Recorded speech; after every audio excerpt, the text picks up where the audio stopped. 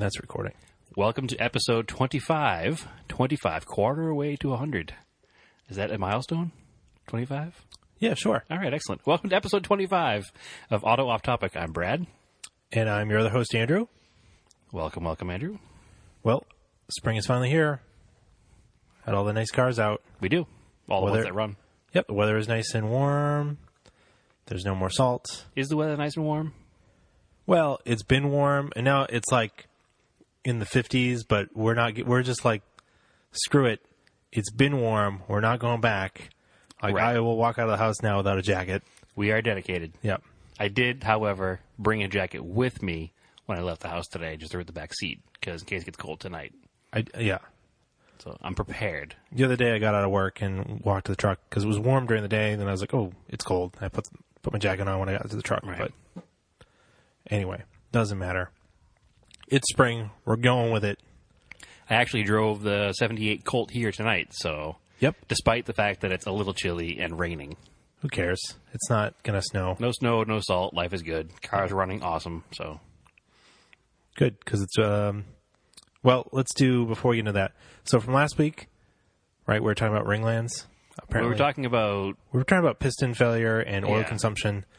And apparently, in the Subaru world, Ringland, they use as a term to describe the part of the piston in which it's the metal that is between the grooves of the piston ring grooves. Call them lands. basically a seat. A seat. Right? Yeah. Yeah, I've never really heard it called that. I've always just called them piston ring grooves. And you have your upper and lower part of the groove.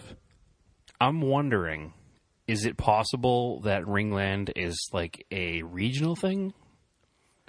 Because we've looked back into some books, some automotive theory books and automotive mechanic books, and a lot of them don't call it a Ringland. No. And then I think a friend of ours found one today that did call it a Ringland.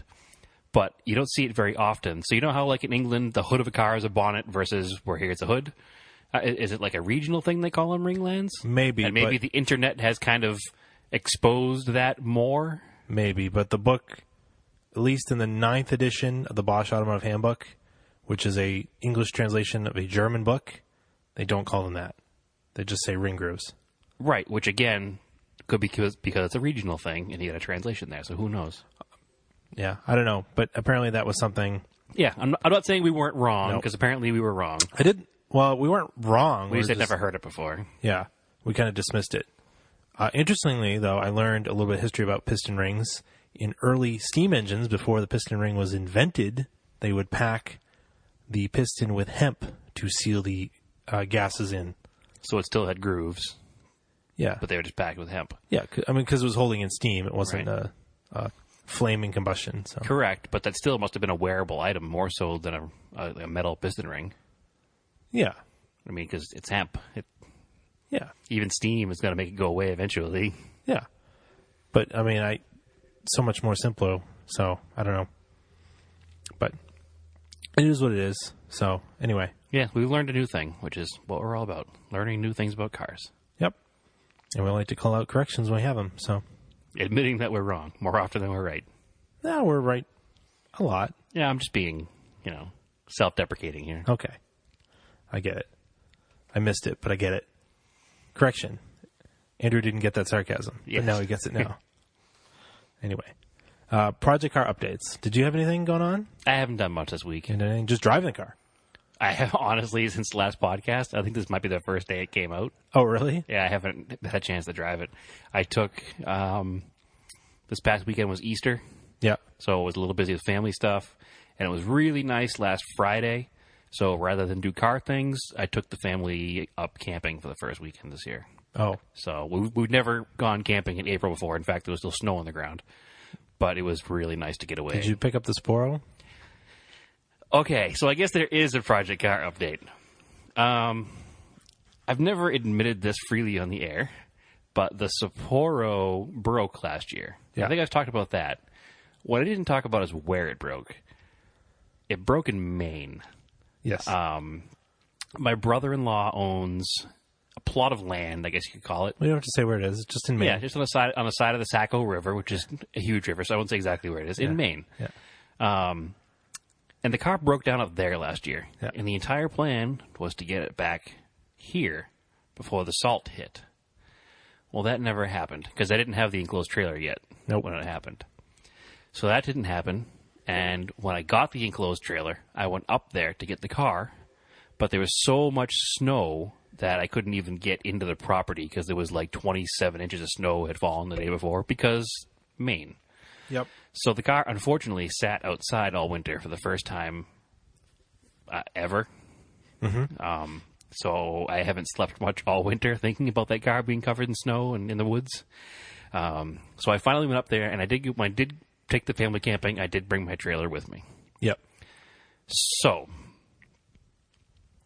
putting the car in the trailer was a project and a half. So you did get in the trailer because I asked you, and then you kind of... No. Oh, okay. I did not get it in the trailer. That's where the project and a half comes into play. Okay. So it needs new tires anyway. Last year was the last year for those tires. Yep. Because they were on the car when I got it. I don't really like the wheels that are on it anyway, and they're pretty bald. So one tire was flat. Right. The reason the car is broke down is a transmission seal let go. So it's pissing transmission fluid out of the front input shaft in the transmission. So tire was flat. I got the car turned around to put in the trailer. And I got it stuck because it's on grass. In snow. And no snow, just grass where it was. On ball tires, though. On bald tires in muddy, wet grass. And the car is pretty low, and it's an uneven surface. Mm-hmm. So it just kind of got high-centered. Yep. The flat tire came off the bead. Oh, okay. And then there was no traction. Okay. Because I was just spinning the open diff with one wheel on the ground. It's 4 and 114, right? It is. So... Do you want to borrow... No, I have a wheel and tire ready to bring up there. It's all cool. But you can borrow the Galant VR4 wheels. They have snow tires on them. I don't need snow tires. It's not in snow. But they work good in mud, though. Or the tire is fine. Okay. Then, in trying to get it unstuck, the broken transmission decided to stop transferring power to the rear wheels. Okay. So now it was sitting there with the debeaded tire in the mud, and it was just me and the wife and daughter. Okay. And I didn't have a lot of extra hands to help. Okay. So I said, here's what I'm going to do. I'm going to push it into the trailer. Yep. And I'll have the aid of the ratchet straps, and I come along to do it with. Okay. That didn't work. Okay. Because the car was so low and sunk into the dirt, which wasn't sunk into the dirt all winter, so that's good, so it didn't rust away. The car was in perfect shape. You would never know it sat outside all winter. I'm more than happy with how the car looks, so that's good. However, I was trying to back it into the trailer, and the exhaust was catching on the ramp door. Oh, because it's so low. Because it was too low. It's a pretty low ramp door, too. It is. It's right at the pavement, basically. But the exhaust is on the flat tire side. Oh, okay. So it dug into the ground, it caught the ramp door, it bent the exhaust down. It was a whole nightmare. So I said, I'm going to stop before I do more damage. I'm going to go home, I'm going to get a tire and wheel and a jack, and I'll do this properly. Okay, so I'll have to go with you. I could probably do it myself if I had a tire and wheel to do it right. It's just, but yeah, it'll help. And I need some more transmission fluid, so I can put transmission fluid in the transmission, so actually I can drive it into the truck. Yes.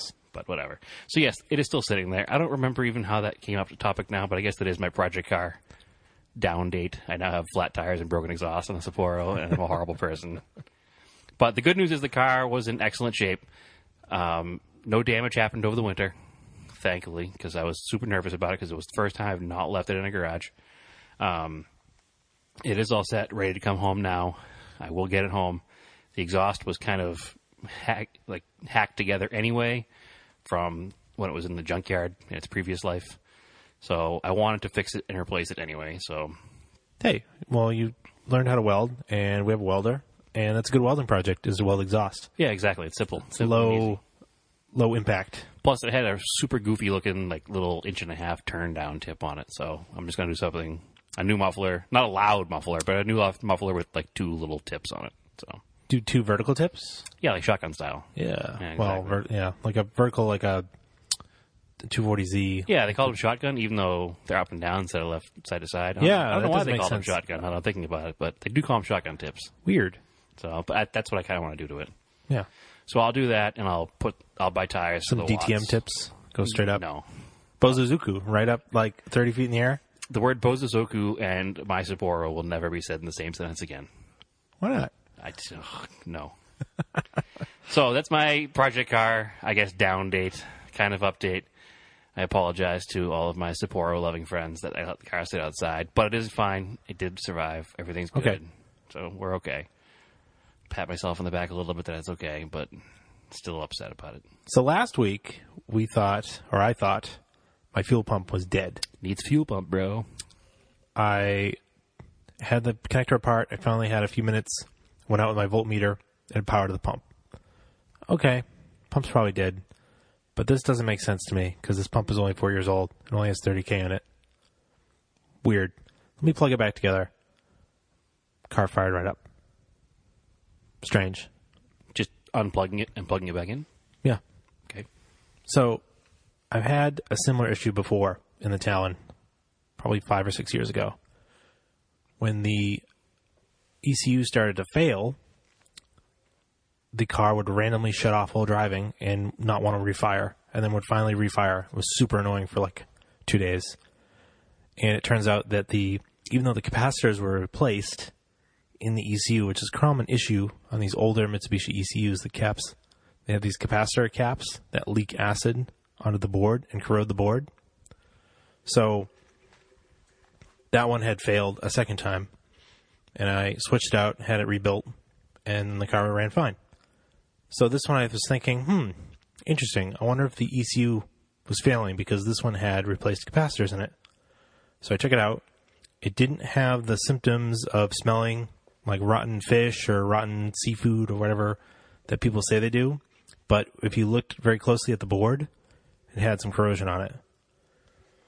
Like a rusty corrosion or like a white kind of aluminum like a white oxidation kind of look?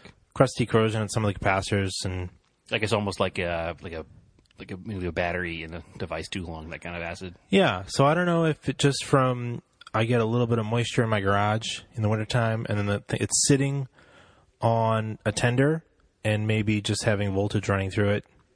There's some sort of, I don't know. I don't think the voltage running through it would cause an issue, but I bet that the little dampness in the garage might cause the issue. So regardless, I decided to switch that with a spare DSM ECU that I have from a 91, which they're nearly identical. The idle will be like a little bit different because the mass airflow meters are different, believe it or not. There's a couple pins that are different too. No, that's 90 to 91. Oh, okay. So I actually have two spare 1990 ECUs for my 1990 Talon. Right. Because they're so rare. So anyways, I plugged it in. It fired up. It ran okay. I was like, all right, let's take it for some shakedown driving back and forth to work. It's only like 4 miles each way. It's, low risk. It's not really driving that well. I'm like, all right. Trying to run through my head of all the things that I've had happen before.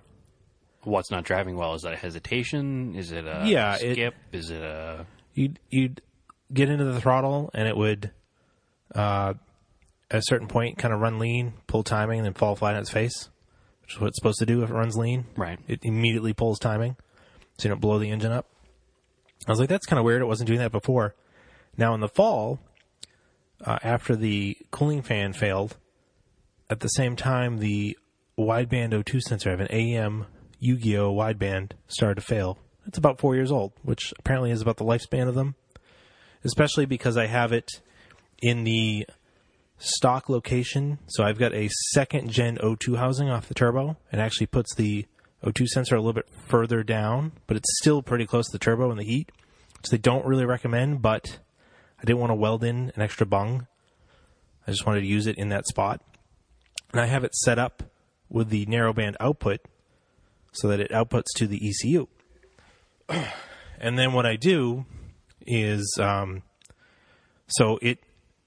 was used to the last 4 years watching it on the wideband sensor. It sort of cycles at idle between like 14 and 15, which is what it's supposed to do when it's an open loop. And then when you get on the throttle, it'll go to like 10.9. Maybe if it's a little warmer outside, it goes to like 11.1, which is pretty good. That's right about where you want it at 15 pounds of boost. It's not too lean. And when you would let off the throttle and like kind of coast, you would go to like 19, which is lean because your throttle's closed and you're just kind of coasting. This one was reading a little bit different. It would go to like 16 or 17, and then kind of do that at idle too sometimes. That's weird. And then just kind of go totally lean at idle, which seemed kind of weird. So I was like, that's odd. So what I did when I replaced that O2 sensor is I purchased one that the internet told me was a cheaper replacement equivalent to the AEM Bosch one. So it came out of a Bosch box, but it was not the AEM approved replacement one. Which we assume was the same thing, kind of. I mean, they're both Bosch. Well, yeah, and I try in doing research on the internet, different forums. This is the one that people recommended, so I thought, well, that's worth a shot because it was like $40 less than the $100 AEM one. And some people were like, no, you can't use that because the AEM has like it's calibrated by AEM or whatever. It's got some sort of resistor in it. It's for their sensor. And I was like, yeah, I'll show them. Right. I'll spend less. So I think that's an issue there. And in trying to save $40, I ended up just spending another $100 this week to buy the correct one. So you've technically spent $60 more. Yes. Although it may have been time to replace it anyway, because it was, again, like you said, it's 4 years old, so who knows? Well, the original one, yes. But right now the car has the replacement one that is not the correct AEM one. Oh, so you put it in it now? Yes. Oh, okay. So now I have the correct AEM part number. It's actually this one over here. And that is going to go in this week, and I'll try it out. Because the car ran really well with that setup, the correct one. Okay. Okay, so the original you bought the correct one. The replacement one you bought was the cheap one. Well, the original one came together with the AEM gauge. Okay. It's brand new. They sell, obviously, the O2 sensor separate, because when they do go bad, you can just replace the O2 sensor. Right. And it is just basically a Bosch wideband sensor. It's a 6-wire sensor, or 5-wire, whatever it is. They use them in a lot of different cars. So this one is probably just, the calibration is just a little bit off. And you can't really, I don't think the AEM really allows for some widebands you have to calibrate. The AEM one is supposed to be pre-calibrated. You're not supposed to have to do anything to it. Okay. So I'm going to change that. Then I was thinking, I was like, you know what? I've had issues with this one vacuum line that pops off a solenoid, and then the car will idle weird. So I was like, pop the hood, and I look. Now the side that popped off, that I zip tied, did not pop off. The opposite side that feeds into the solenoid had popped off. Which solenoid is that? I think it's for like a boost control solenoid. Okay. So that would make a difference in the car running for sure. If it's making, whether it's too much or not enough boost, it's going to run ignition timing different, and everything's going to be different in the car. Well, it had a vacuum leak. Yeah. So I plugged that in. Immediately it idled and drove slightly better. I was like, all right, cool. That's problem one. So what I also ordered was, I was like, you know what? I want to get rid of all these rubber vacuum hoses. So I bought some nice silicone vacuum hose from HPS. Mm-hmm. And I'm going to replace all those with vacuum, with this. I'm going to replace all the rubber ones with silicone ones when that comes in. I'm also going to buy brass vacuum tees to eliminate those stupid plastic ones because I've had those crack and fail before. Those break in heat cycles and everything too. Yeah. So that's going to be another improvement I'm going to do once I make sure it's running all right. I don't want to change too many things at once. No, a little at a time. Yeah. Plus, we want to you're trying to build the world's most reliable Galant VR4 here, I think. So anyway, I figured that out. I'm going to fix the O2 sensor. Then I noticed that one of the last times I really used the car was at an autocross last September. And, autocross, you're like first gear, full throttle, second gear. There was a couple times during the autocross, the car would seemingly pull timing. Probably because it was running out of fuel or overboosting. But it happened so fast, and I'm not running any data logging. I'm looking at the cone course. I'm not looking at the gauges. I couldn't tell why or when it was happening. Exactly when, yeah. So driving the other night, I did it. I rolled into throttle, and then it started to boost. It started to cut. So I came off the throttle, and it continued to build boost for like a second. So it's like, So the wastegate's sticky? I think the wastegate might be sticky, so we're going to have to take a little hand pump it up. It's like 8 or 10 PSI, and just make sure that it's freely moving, because that you can see it I did replace that when I put the car back together, but you can see it has some corrosion on it because I do drive the car in like rainy weather, and it gets hot down there. It gets heat cycled, And it's in that damp basement. yeah. So it might be sticking. So I believe I have a spare one kicking around in my parts. I think I did too. Yeah. So we'll check it out. But I'm gonna do, like I said, I'm gonna do the O2 sensor first, And then that. and then that. So we'll make sure. Can you just grease the external parts on the car too? Just oil them up, make them move more freely? Maybe, but we can put a little vacuum pump on it to just watch it move. Yeah. And then grease it anyway if it does move, because you might as well. Yeah, there's not much to grease because it's basically a diaphragm and a spring. It has the little arm in it, though, does it not? The arm is on the turbo. That doesn't really No. seize up. Okay. So anyway, that's where I am with that car. I'm just trying to get it back to the way it was running last summer and When you parked it, basically. all the summers before. Yeah, it's been running really well. Well, after I did the O2 sensor, it ran kind of weird. So I wasn't too happy with it, and I said, I'll figure it out in the spring. Okay, so you put that original cheap O2 sensor in last fall, Yep. and you hadn't really figured it out since then. No, because I didn't drive it much after that. Combination issue. Yeah. And also I realized, it's been 30,000 miles since I put spark plugs in it when I built the engine, but it's been 30,000 miles. Yeah, those are just copper plugs. They're just copper Definitely change NGKs. those, yeah. I'll change those too, but that again will be after I do the other two things. Which is funny, because with copper plugs, I've always been like in every other or every third oil change with NGK copper plugs, just because they're like $1. Yeah, exactly. I mean, the car's been running so good, I didn't even think about it. But now it's got 30,000 miles on it. I'll just change them Yeah. because it's super easy on that. They're right on top. Yeah, they're right on top. Other thing, I did buy an external oil pressure test gauge to test the 99 Montero because there's an old, I guess, if you hook up a pressure gauge, you should be an accurate enough one. You should be able to see the pressure fluctuate if you've got rod knock. So we're not sure still. It's tough to tell if it's up top or if it's down inside the block. But I think it's down inside the block now. You don't think it's on top anymore? No, I don't think it's on top anymore. Now, is that your opinion, or is that your convinced by somebody else's opinion? No, that's my opinion. Okay. Because when I was standing next to you when we had it running the other day, Yeah. you had the little, Dr. Carr stethoscope on it there. Yeah. And we both were pretty convinced it was in the back of the left bank. The right bank. Yeah, but excuse me. it's so metallic, it just echoes right through it.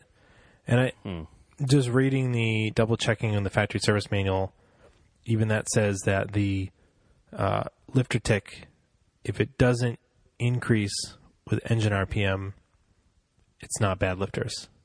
Except it does increase the engine RPM. No, whether it it's a goes lifter or the rod knock. The knock starts to go away as you bring the RPMs up. It raises the oil pressure. That could also be a lifter, though, because if the lifter's collapsing and it's not building full pressure, so it needs more rev to build. If it's sticking, it needs more pressure to expand versus collapse. I don't know. It just sounds to. It doesn't sound To me, it sounds like a slower wrapping. okay. That's more like the crankshaft instead of the cams, which spin faster. Yep. That's why we're going to put the oil pressure gauge on it and just see what's going on. Yeah. Just see if you can figure Because it the out. oil pressure gauge in the truck is not reading at idle. Right. Which is strange too. Yeah. It does read when you're. You give it throttle, it comes up. So maybe it is too low. Yeah. So before I start tearing into it, purchasing parts I don't need, I figured a $30 oil pressure gauge Yeah, it seems worth was it worth at that doing point. it. Yeah. Like let's try that first. Plus, you're learning a new diagnostic skill too, so that's kind of Yeah, exactly. I was like, let's do it that way. yeah. Well, let me know when that comes in. I want to be there for that. Yeah. We'll try to do a video with it. So, because hopefully soon do some more video stuff. We've been talking about it. It's in the cards. It's in the plans. cards. It's just timing. Timing. So we're working on that. The other thing too, we should remind everyone that you're going to be at Imports at Carlisle with a booth, Hopefully. hopefully. Yep. I thought you booked that. Oh, I did, but it's still ironing out the details and everything. Okay. All right. Well, I mean, Yes, I will be there. So yes, I shouldn't say hopefully. I'm let's plan for the best. Everything Yeah. goes smoothly and perfectly. Then yes, It should be there because I should be. It's a month away, a couple weeks if away. anything, you're just going there with your truck and trailer. Well, here's the new thing. Yeah. We maybe bring a car in the trailer, Yeah. and that car might be an Escort. Okay. So that would be super, like, attention getting having a Mark II Escort rally car in our booth as well. Okay. So that may be happening too. I'm just figuring out a lot of details right now, so I'm not. I shouldn't say I'm not going because I'm probably. It's like 99.9% sure that I'll be there. No, but you should definitely. We should put it out there. We're going to be there. We're gonna be there, yeah. Because the other thing, yes, and I'm going to be there too. I'm going to try my darndest to get there. That's why I make sure the Glant is running correctly because I will probably come down Friday night. Okay. And if that car is running correctly, which it will be, Yep. I will get my butt down there and hang out all day Saturday and Sunday. And then my other thing was hopefully, I was planning if there's any listeners that are going to be there, or anybody important that we know. If they Yeah. want to be, we were thinking about doing a couple episodes there with guests. Yep. Yep. Because that would be kind of cool. Yeah, very cool. We'll bring this stuff's pretty portable. At least just the recorder is. And the whole thing is. That's, even if we just use the recorder with the mics that are on you it. can just set up at the back of my trailer. Yeah, regardless exactly. of weather. And just Exactly. And that would be pretty fun. So that's something that we're trying to plan on. And if you're going to be there, definitely come see us and talk to us and hopefully check out a sweet Escort. Yeah, well, the Escort will definitely be there in the trailer. Okay. That's essentially the plan, is we're bringing it down there. It's going to, A, call attention to the company because Yep. it's cool, and B, call attention to the fact that Al now can help with the importing of cars from Europe Okay. because that is going to be our new bread and butter, I think, is Okay. the plan. So, Okay. but it will be cool. And that car is super rad because it's a legitimate... Is it the red or the white one? It's the white Mark II Yes. RS 2000. Yes. An actual RS 2000. Yes. It's not a clone. And it's full, Yes. cage, We will work with twin Weber. Al on a video of that and a photo shoot. We'll do some stuff. 100. Now that it's warm out, we're going to start working on that stuff. His red Mark 1 is done too now. Yes. So I saw a picture of that earlier. beautiful picture of that from the guys at Ace. So anyway, I think, do you have anything else to cover before we get into the topic? I don't think so. I think that's pretty much it for now. Okay. Well, this topic was your pick, so I'll let you lead because you wanted to talk badge engineering. I did, actually. I was driving to work Monday or Tuesday morning, Yep. and I was listening, because I'm an old man, to NPR. Yep. And they're having a discussion about Sears and Roebuck. Yes. It's going on. Well, They're not going out of business. They're closing a lot of They're stores. closing a lot of stores. They're restructuring. they sold off Craftsman. They sold Craftsman. They're trying to save face. They're trying to be relevant in today's Amazon, eBay, Walmart world, which they're really not right Because now. apparently Walmart is Amazon's biggest competitor right now. Yeah. And Sears is just kind of there. Yeah. Now, I've always liked Sears because they have everything. And if you want to buy something, again, here's the old man in me. I want to go out and look at it and touch it and feel it and know what it is exactly. Well, the big thing is tools. That was the place to get high quality hobby level hobby mechanics grade tools. mechanics tools, exactly. Which Yep. they've gone down too because they sold it off, and now they're trying to. But they did sell Gear Wrench brand, which is pretty good actually. Yeah, no, I like Gear Wrenches. Gear Wrench brand. Again, I wouldn't probably rely on them as a mechanic, but as a hobbyist, they're awesome. Yeah, if you're using them on the weekends, they're fine. Yeah, 100%. But anyway, so they were talking about Sears and Roebuck and the history of Sears and, where it stands in today's world and everything they used to sell. Because it used to be you could get a catalog for Sears and buy a house. They had kit houses that they sold. Yeah, there was this old house where they covered it. It was pretty cool. Okay. But one thing they also used to sell. Well, hold on. That's Andrew proving his old man status by saying that he watches This Old House. Oops. I've watched This Old House since I was a little kid, though. Yeah, I have too with my grandfather. But anyway, Sears used to sell a car. That was Andrew popping a beer off of the plastic six-pack holder. They used to sell a car. And that car was not their own car. It was a Henry J.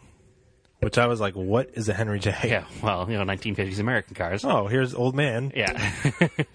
But they rebranded it and sold it with minimal changes as an Allstate. So that was the Sears Allstate. You could literally pick up the Sears catalog. Allstate. Yeah. You could pick up the Sears catalog and buy yourself a house, a washer, a dryer, a bed, a pair of shoes, and a car, all in one fell swoop of an order. You could purchase the American Dream. Pretty much. Sears sold the American Dream from beginning to end. And the Henry J is actually a cool little car, and we've been talking a lot lately about gassers and like period correct 50s and 60s race cars. Oh, and a lot of Henry J's and, consequently Allstates were built into like altered wheelbase, gasser style funny cars. Now I picture what they are, yep. Yeah, a little fastback. It was like a, 2/3 scale 49 Chevy fastback. It's the 50s equivalent of taking the Colt and putting a Hemi in it, right?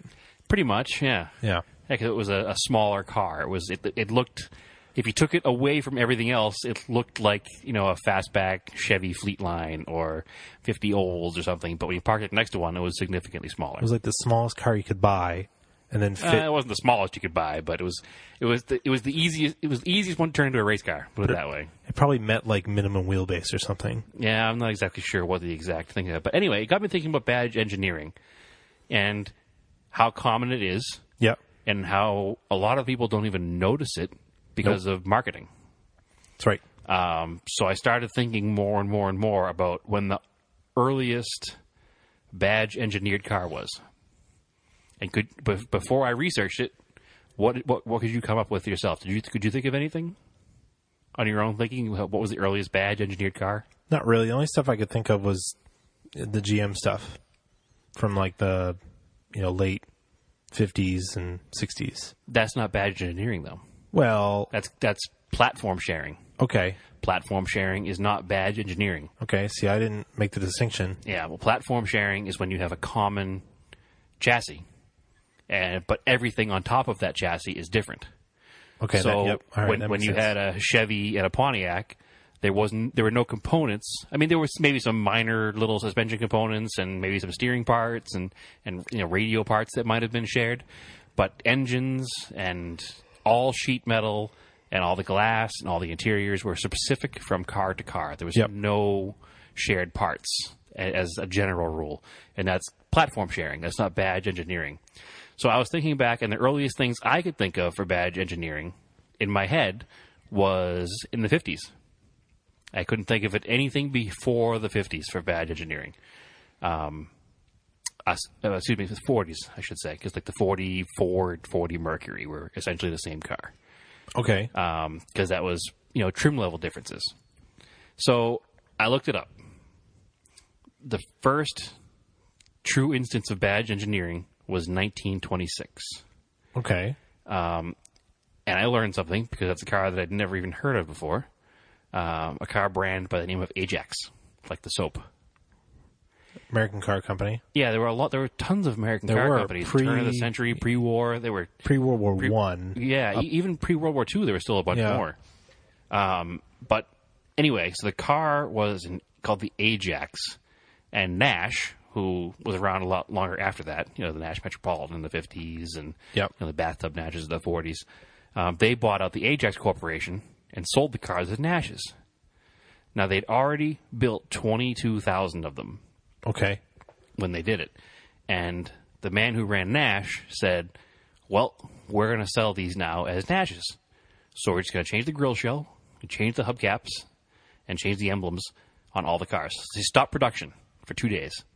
And they had the car builders go up and down the assembly line and up and down the storage lots with all the cars and change all the badges, all the hubcaps, and all the grill shells. Because he's like, well, I want this to be our car. We bought it. We're putting the money in it. We don't want these cars to be sold as Ajax anymore. We want to call them as the Nash Light 6. Okay. It was a smaller car. And then the other cool thing they did was they sent a kit out to every Ajax owner to turn your own car into a Nash. Oh. So you have like an orphan car. Right. But the theory was that when it came time for resale, that you would have a car that still exists and it would be worth more. Okay. Yep. So the guy who ran Nash, I think his name was Henry Nash, actually, which I could be wrong on, which, again, putting ourselves in for a fixing of next week, was so, into his company that he wanted anything sold in his name or similarly sold in his name to be brand identified. And that was the earliest actual badge engineering I could find. So, again, if somebody knows of an earlier one, I dug a little deeper and I couldn't find anything else. And then we'd love to hear about it. It actually took me to a Wikipedia entry, which I know is not, I guess a perfect source of information, but that even said the same thing, that the Nash was the first. There was one before it they said was kind of like because the car was built somewhere and then it was coach built bodies, and I don't really consider that the same. No. I think that the Nash really is the first of it. So I think when they're literally changing badges, that's literally badge engineering. That is badge They're engineering. changing badges, grill shells, and hubcaps. Yep. So I think it's really cool. I had never heard of the Ajax, and I'm sure a lot of that probably has to do with Nash's efforts to change all the existing Ajaxes into Nashes. So I wonder if they were worth anything today if you had the original Ajax stuff. Nothing from the 20s is worth anything today because nobody that cares about it is alive anymore, unfortunately. So that's one of the reasons that, one of us someday should own a ridiculous 20s or 30s car because they're going down in value all the time. Yeah. But anyway, so as you pointed out yesterday, when you were talking about it with me when we were kind of prepping for the show, that, a Chevy small block and a Pontiac small block used to be different things. They were. But because that wasn't true badge engineering, that was just platform sharing. Okay. So you had a common chassis, and then you had a bunch of parts that were individualized from car to car going on top of it. Yes. So that had a lot to do with marketing, too. It's a lot to do with marketing. Pontiac had, in the 60s and 50s, they had Pontiac wide track. I think it was basically, which way did it go? So it was basically Chevy was your entry level. Yep. Then you might go up to a Pontiac. And a Buick. Oldsmobile. I think Buick and Oldsmobile on the same level? I'm not even sure anymore. It's gotten so muddy over the years that I forget the way it used to be, the way it was supposed to be in the first place. Because GM was formed in 1923 by all the existing companies putting together.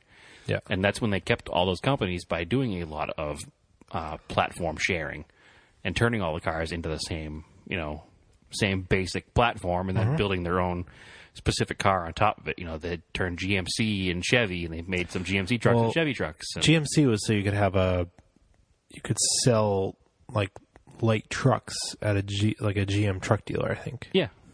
And then even today their sales slogan is professional grade. Yeah, they're kind of lost in the world right now because they're just Chevys with GMC badges. Exactly. Which is true badge engineering now. There's no difference. Most of the sheet metal is exactly all the same. The time. I forget whether you have a GMC or a Chevy pickup truck. My truck is a Chevy. Yes. Which is unfortunate because the GMC grill is so much prettier. You can just go change it. Go to the junkyard and get one. No, I need the fenders, hood, grill, headlights. It's a bit much. But. Well, it's a little more than badge engineering then, no? No, that's still badge engineering because the basic platform and the basic shell of the truck is still the same. Yeah. So I think badge engineering is cool. It's helped the companies have cars in markets where they wouldn't normally have a car as well. Yes.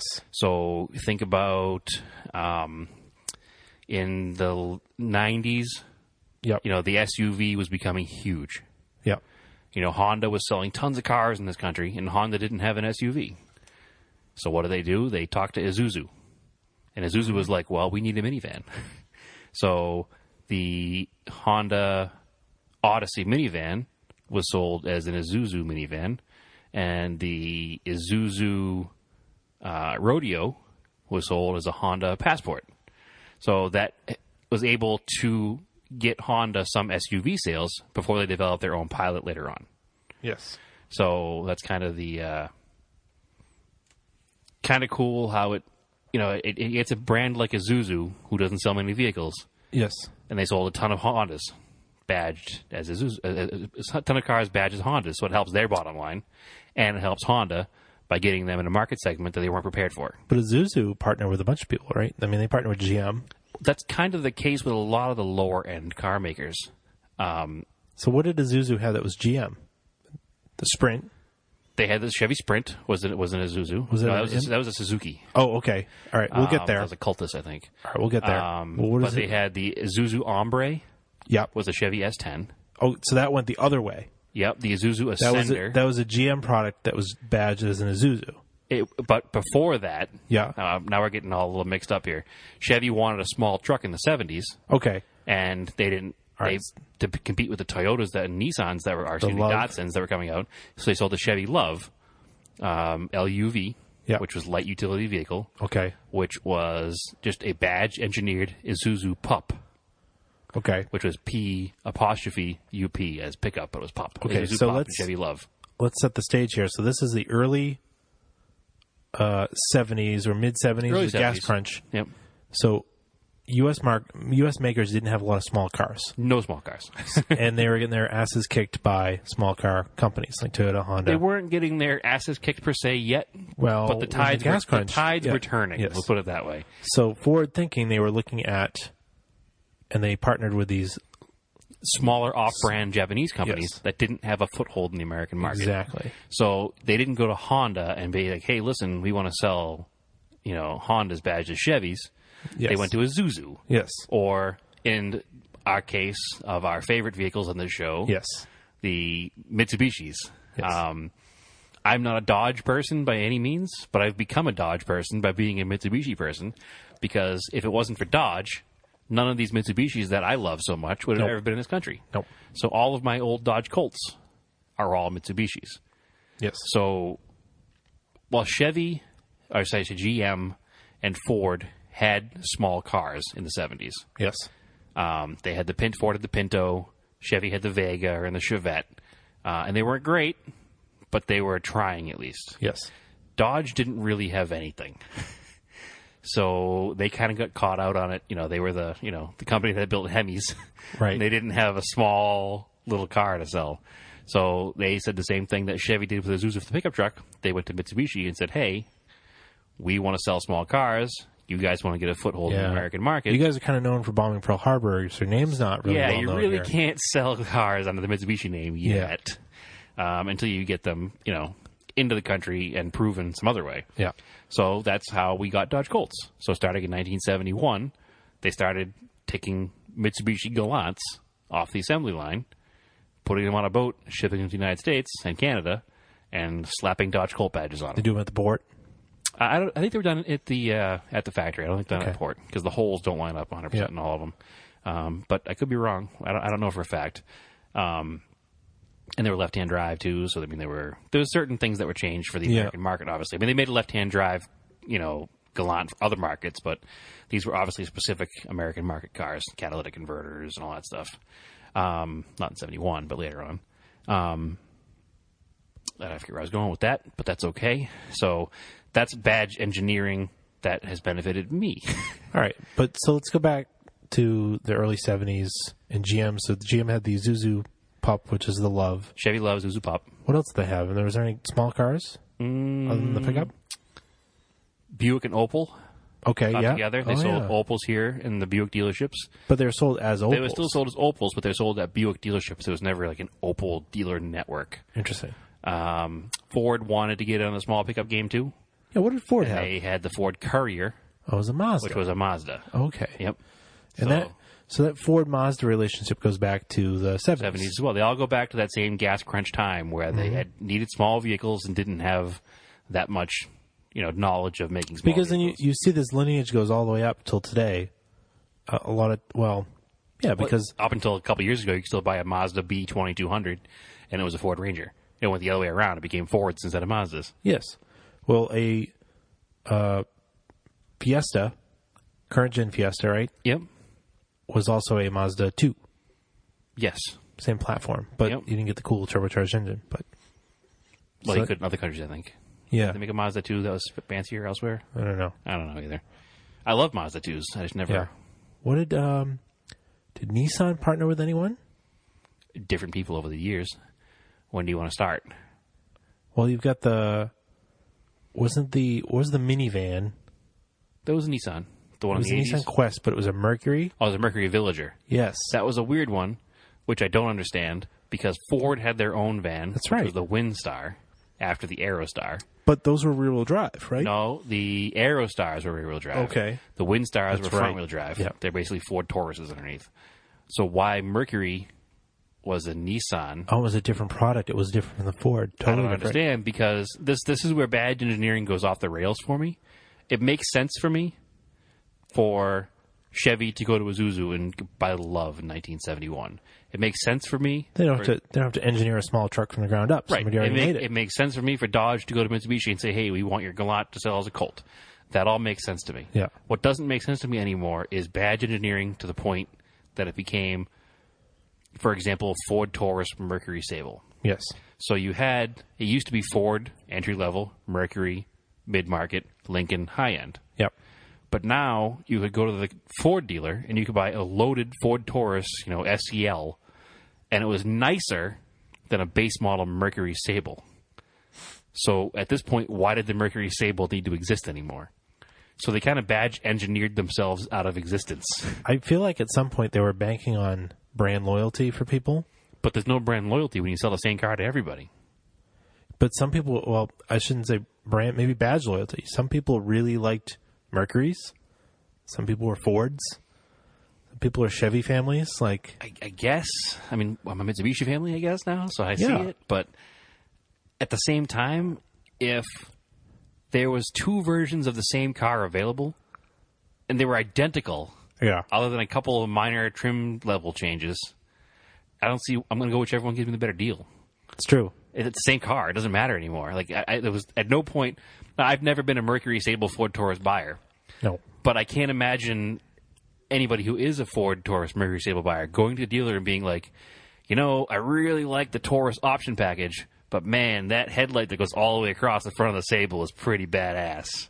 So I need to buy a Sable instead. Like, nobody's going to say that. They're going to be like, well, Ford has the better rate for my payment, and they have the better options package available. I'm going to buy the Ford. You There's say no that, reason. but somebody probably likes the Mercury styling better. I don't know. Somewhere. Somebody does. Maybe, but I mean, going back to it, I do love that front headlight in the Mercury. All right. But it's the only thing about the car I like, so it doesn't matter. I just think that badge engineering is good when it gets a company a car that it needs and a segment that it needs, like Volkswagen. They had the Rutan a few years ago, which was essentially a Chrysler minivan. Yep. Because Volkswagen didn't have anything in the minivan segment that they could sell in this country. Which is interesting because they weren't Interesting because they pretty much invented the minivan. Yeah, but they weren't Even though Chrysler partnered says they with they weren't like FCA or whatever, Daimler Chrysler. They were just, maybe that was the connection though, with being German Daimler. I don't know. I don't think there's any connection to that at all. I think it's just they wanted a minivan, and they may have talked to Chevy, and they may have talked to Ford, and they may have talked to Dodge, and they may have talked to Honda. Who knows? Yeah. And the only one they could strike a deal with was Dodge. Yeah. So I don't know. I'm not that deep in the industry to know exactly how it happens or why these connections happen. But there's been a lot of this over the years. Well, there was the Ford Probe was a Mazda MX-6. Yeah. The Ford Escort was a Mazda-based. I don't know. I'm losing the name of the car, but it was like a 323 or something. Same base car. It was basically Ford and Mazda. The big ones everybody knows are Ford and Mazda. Yep. Chevy, Isuzu, but they also did Suzuki. Chevy, Isuzu, Suzuki. Yep. But a lot of the GM stuff came out of the late 80s, early 90s, right? Well, I think the line of Geos came out. Yes. Every Geo was a bad Oh, right. car. They developed their own car, their own brand. But there were none of their own cars. So you had the Geo Storm, which was an Isuzu Impulse. Okay. You had Geo Tracker. Geo Tracker was a Suzuki Sidekick. Okay. You had the Geo Prism. Yep. Was a Toyota Corolla. Weird. Oh, so GM has Toyota ties too. That's right. Well, because there's also a Toyota Cavalier that they sold in Japan in the 90s. Right. So there's a lot of... A Matrix is the same as a Vibe. A Matrix and a Vibe are the same car. Weird. Yep. But the entire Geo line was other people's cars. Yeah. Just badge engineered. Which, they're not the only ones to do that in that time. Because in the late 80s, Eagle did that. Exactly. But Eagle had AMCs. Eagle didn't have AMCs. Chrysler owned AMC. Okay. And AMC built a car called the Eagle. Yeah. So when Chrysler bought AMC and they started Eagle, the AMC branded cars went away. Okay. You couldn't buy an AMC Eagle or Eagle AMC Eagle. So what they had was the Eagle Medallion, okay, which was a Renault. They had the Eagle Vision, which was Intrepid. They had the Eagle Talon, which we all know and love as the Mitsubishi Eclipse. Yeah. So they might have been Plymouth one Laser. or two. Yeah, Plymouth Laser, Eclipse, whatever. There might have been one or two more Eagles that are just not as important anymore. The Intrepid. That's what I said. It was the Eagle Vision. Yeah. It was also the Chrysler LHS. Summit. You said that? Eagle Summit, which was the Mitsubishi Expo. And, they had the Eagle... what was the Mirage one? There was an Eagle version of that, too. Ooh. Because they made a 4-door version of the Fastback Coupe. It wasn't a Fastback, though. It had different taillights. Yeah. It had, like, the Evo taillights. It wasn't an Eagle Colt. It was an Eagle... It was a Dodge Colt, a Mitsubishi Mirage, and an Eagle... Oh, we're failing at this. That's not good. It wasn't a Summit either. Summit was the van. Yeah, but it was like a Canadian car. It's like super... But they sold them here, too, though. They're like super rare here. Yeah, because nobody bought Eagles in general. They certainly didn't buy the bottom feeder No, but Eagle. I think it was... The point of the Eagle brand, as far as I understand, was so that a Jeep dealer could sell cars. It's something other than Jeeps. Yes. Exactly. They were Jeep Eagle dealers. Yes. But not every Jeep dealer wanted it either. No, because you ended up with Chrysler, Jeep, Eagle dealer, so you ended up with all three. Well, there were some specific Jeep dealers. Yes. Remember Pioneer, Jeep, and Peabody?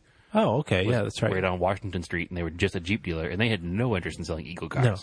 So I think even they might have had a deal with Peabody Chrysler at the time where they sold the Eagles at Peabody Chrysler. I don't think they ever put... Oh, you know what? No, that's what happened. They became an independent Jeep dealer when the Eagle came out because they didn't want to be an Eagle dealer. Weird. So they serviced Jeeps and sold used Jeeps, Yeah. but no new Jeeps Off anymore. top, that's a kick-ass building downtown, but... It used to be. Now it's kind of weird looking. Yeah. I'm still looking up the name of this stupid car because it's bothering me now. So, Eagle Premier. yeah. Okay, I am going to be corrected. Okay. There was 1 year where the AMC Eagle was sold as an Eagle. Okay. They sold it as the Eagle Wagon in '88. Weird. So I did not know that. The one we should know about that we didn't mention is the Eagle 2000 GTX. Okay. The Canada only. Yes. That's what I was thinking of, the Canadian car. That's the Canadian only Galant, same body style E39A Yeah, the 6th gen. as your and my VR4, but it has a 4G63 naturally aspirated, and it's 4-wheel drive. It's a Galant GSX, basically. Yeah, exactly. Yeah, that's Vista, Eagle Vista. Oh, yeah. That was the Mirage. so weird. Yeah, it's a strange thing. So, yeah. So, again, the badge engineering to allow cars to exist where they would normally exist at a Jeep dealer. Right. Or, in this case, sell cars that nobody wanted in a dealership that nobody went to buy cars at. Yeah. But then what's interesting is a few years ago, like for some reason, Dodge trucks are now Ram. That's just a marketing thing. Yeah, That's not any kind of badge engineering. Although there There's are tons of badges. badge engineered Rams because the Ram ProMasters, which are the vans now. Are Mercedes. Nope. They were. Nope. They still make the Sprinter, which is not a ProMaster. Okay. Unless the ProMaster is a Sprinter now. I could be wrong because they're vans. I don't give two craps about them. Yeah. But they have a little Renault van.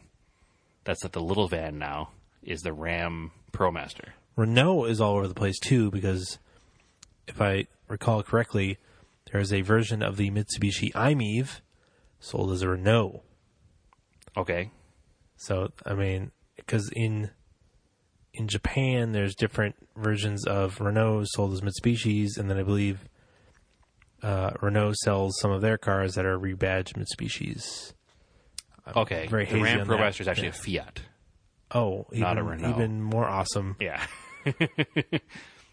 Get me my American van. Yeah, it's that a- shit's Italian, dude. Yeah. A Fiat Ducato. Also, a Citroen Jumper, Citroen Relay, Peugeot Boxer, and Ram ProMaster. Yeah. So that's a strange one. But that's strictly badge engineering because there's not even a difference in that vehicle other than the badge. Yeah. The grills, the headlights, everything in those is exactly the same. Then I think, And they built in Turkey. I believe on the German side of stuff, a Touareg and a Cayenne.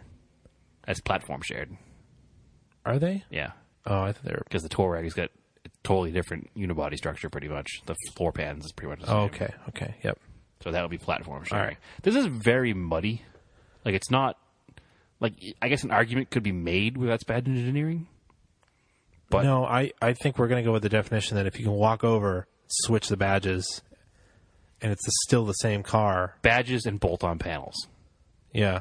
Because you talk about Firebird and Camaro, the roof and interior and everything are exactly the same, Yeah. but the fenders and headlights and hoods are completely different. You're not going to mistake one for the other.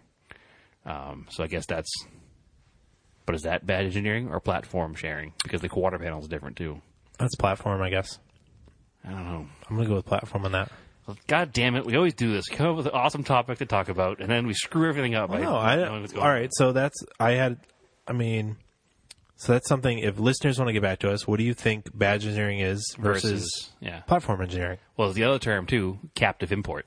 Captive import, okay. Which is like the Dodge Colt was a captive import. It was an imported car sold as an American car. Because that car was not sold here elsewhere. So that's different. It was only sold here as a Dodge Colt, but eventually it wasn't. Eventually you could get him a Mitsubishi Mirage in this country and a Dodge Well, Colt. so then in this that's what country. your badge engineered Chryslers were early on. They were captive imports. And they said it right in the car. They say Yeah. imported for Chrysler by Mitsubishi, or imported by Mitsubishi for Chrysler or whatever right in the car. So what is the worst and best example you can think of a badge engineered car? What's your favorite badge engineered car of all time? Favorite? What do you mean, like favorite? What's Like your favorite? What's the best badge engineering job for you? What's your favorite car? That's an easy one. well, There's one sitting in your garage. I was going to say that, but I kind of like the Starions and Conquest All right, so we'll just because go. they basically changed nothing. No, there's really Like nothing script. changed. Again, it's just emblems. Yeah. That's pretty much it. Okay, so we'll just go with Mitsubishis in general. So Dodges and Mitsubishis have had the best captive import / badge engineering history that I can think of. As we're a little biased, but I think we're right. Yeah. So they have the most success. If you have a better idea, Everybody's going to have a better idea because we're the only two people in the world that love Mitsubishis like this. No, I wanna as hear- proven every week. tell us. We'll listen. We'll listen. We absolutely will. Yep. Now, the worst one, however, is easy. The worst badge engineered car of all time. It was Yep. a marketing failure. It was a terrible car. Parts were expensive for no reason. It was the Cadillac Cimarron. Or not the Catera. Even before the Catera. Catera is pretty bad. But the Catera wasn't at its core a bad car. The Catera was a decent car that was let down by poor parts and poor management. Oh. So if you bought a Catera, now I worked at a GM dealer when a Catera was fairly new. So we had a stash of Cateras out back Yeah, for parts. that were half parts cars and half customers' cars waiting for parts. Because you had to get them out of Germany, and there was always a long wait for parts. Okay. But before that was the Cimarron, which was like 82, 83. Do you remember that car? Yeah, I kind of remember what that looks like. Yeah. It's a Cavalier with Cadillac badge and a leather interior. That was a terrible car all around because those first-gen Cavaliers were terrible cars, and this was a terrible version of a terrible car. I have a contender. For the worst? The Maserati K-car crossover thing. Oh, wow, that's really bad.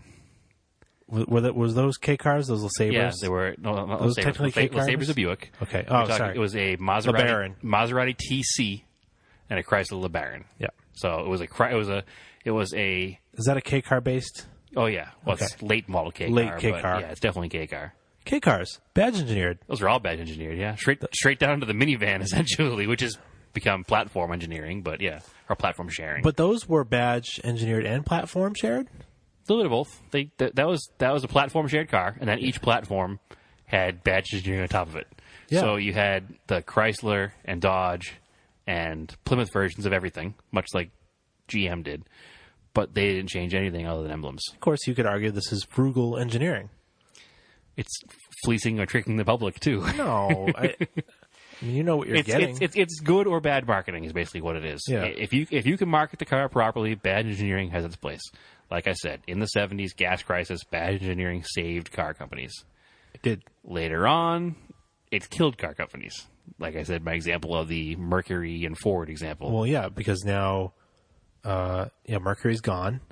Yep. Let's see, Pontiac is gone. Yep. Buick. No, Buick still was saved exists. by China. No, yeah, I'm thinking of Oldsmobile is gone. Oldsmobile's gone. And the other one, which is weird that's gone, was Saturn. And they had less badge engineered cars, and they had more original cars. They were all their own cars. Almost. What was badge engineered for The Saturn? Sky was a Pontiac. That was platform shared. No, that was definitely badge Oh, that was engineered. That was Yeah, Opel. It was all Opel. Okay. And the View, the little SUV thing, Oh yeah, what was that? it had a lot of shared parts. So I guess it's platform shared. Yeah, it's more of a GM parts bin car. Not all GM. They had a Honda transmission. Weird. Yeah. I didn't know that. Yeah, they had the same problematic Honda transmission that like the 03, 04, 05 Odyssey vans have, which is a strange. I don't even know how that happened because it's not a Honda anywhere. No. But that may have been based on the same architecture of like a Pontiac Aztek. Okay. But again, I don't know, which is also a Buick Rendezvous. I could be wrong on that one too. I just No, don't it is. know. That weird Rendezvous, which was actually even worse looking than the Aztec. Well, that's subjective. But the Aztek's at the point where it's so ugly that it's kind of endearing, whereas the Buick was just kind of like there. Yeah. So it didn't really do anything for anybody. No. I know somebody that bought one of those and they regretted it immediately. Well, because it was just, it was an ugly wrapper for poor GM engineering that was left over from the, mid '90s. Yeah, just bad times. Bad times. 90s GM was a bad time. Yeah. I mean, that was a bad time. Talking bad engineering. The Pontiac, Grand Prix, Chevy, Monte Carlo. They were all just kind of terrible cars. You get a Sunfire and you get a Sunfire and Cavalier. Cavalier, yeah. Those are terrible cars. I mean, as economy cars go, they're pretty poor. I mean, they're not. Nobody looks back fondly. I mean, some people do, but most people don't look back fondly on an old Cavalier. You know? I saw a perfect one the other morning. In fact, I have a picture on my phone. I'll show you afterwards. I don't know what's more embarrassing, keeping a perfect Cavalier Listen. or getting caught taking a picture of a perfect Cavalier. It's like a 98, and I saw it 2 days ago and had no rust on it. It was like perfect mint, bright yellow. It's Oh, like a yellow one on top of it? I was like, somebody cares for this car. People did, too. Because Yeah. I worked at the insurance company, and I had a customer who was a regular, Yeah. which is not good as an insurance company. No. But he had like a 99 or a 98 Sunfire 4-door, and he had like aftermarket wheels on it, and he had all this stuff he had done to it, and he crashed all the time, but he would always fight with us about OEM parts. And I was like, listen, the OEM parts and the aftermarket parts of this car are of the same level of quality, so Yeah. just take it. But anyway, so yeah, that's a basic overlay of badge engineering versus platform sharing. There's more to be talked about with this.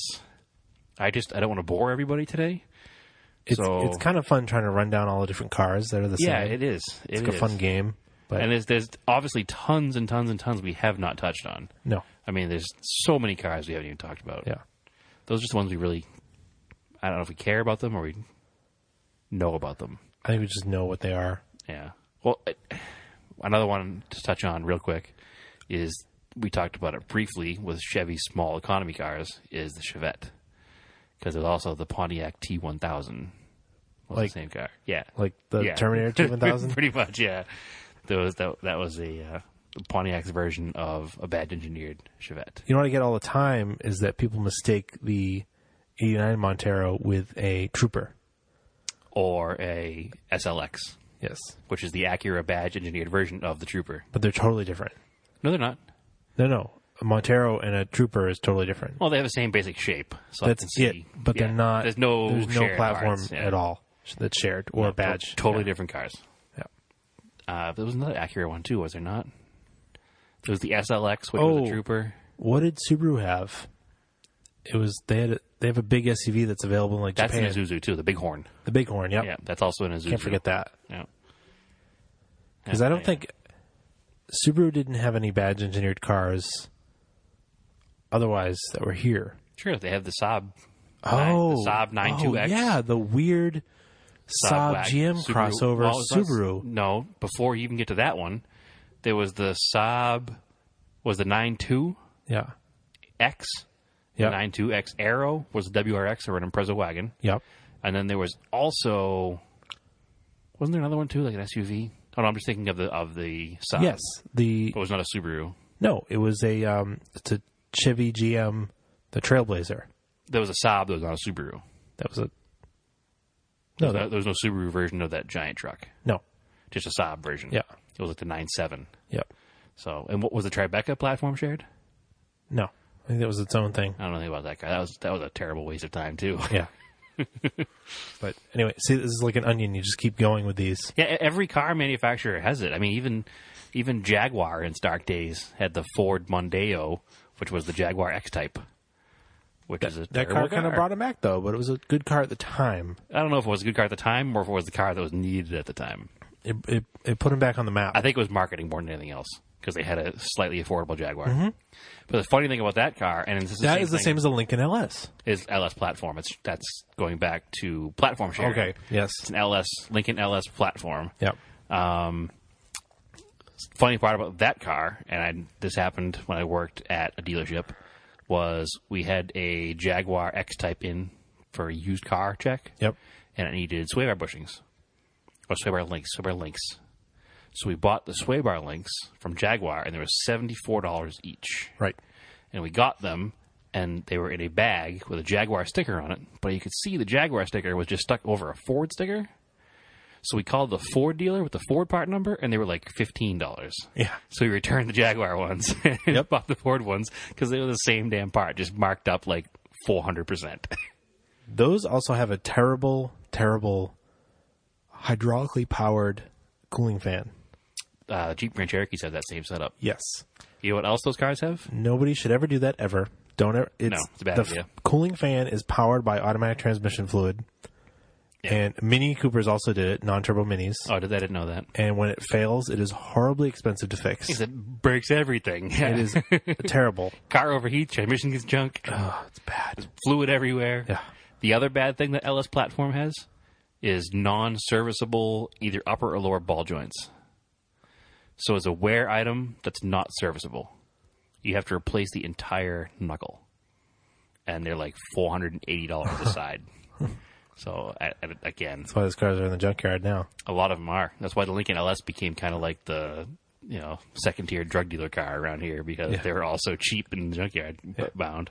You bought them at a buy here, pay here a lot, pretty much. Yeah. But yeah, that's a horrible design too. A wearable item that can't be replaced.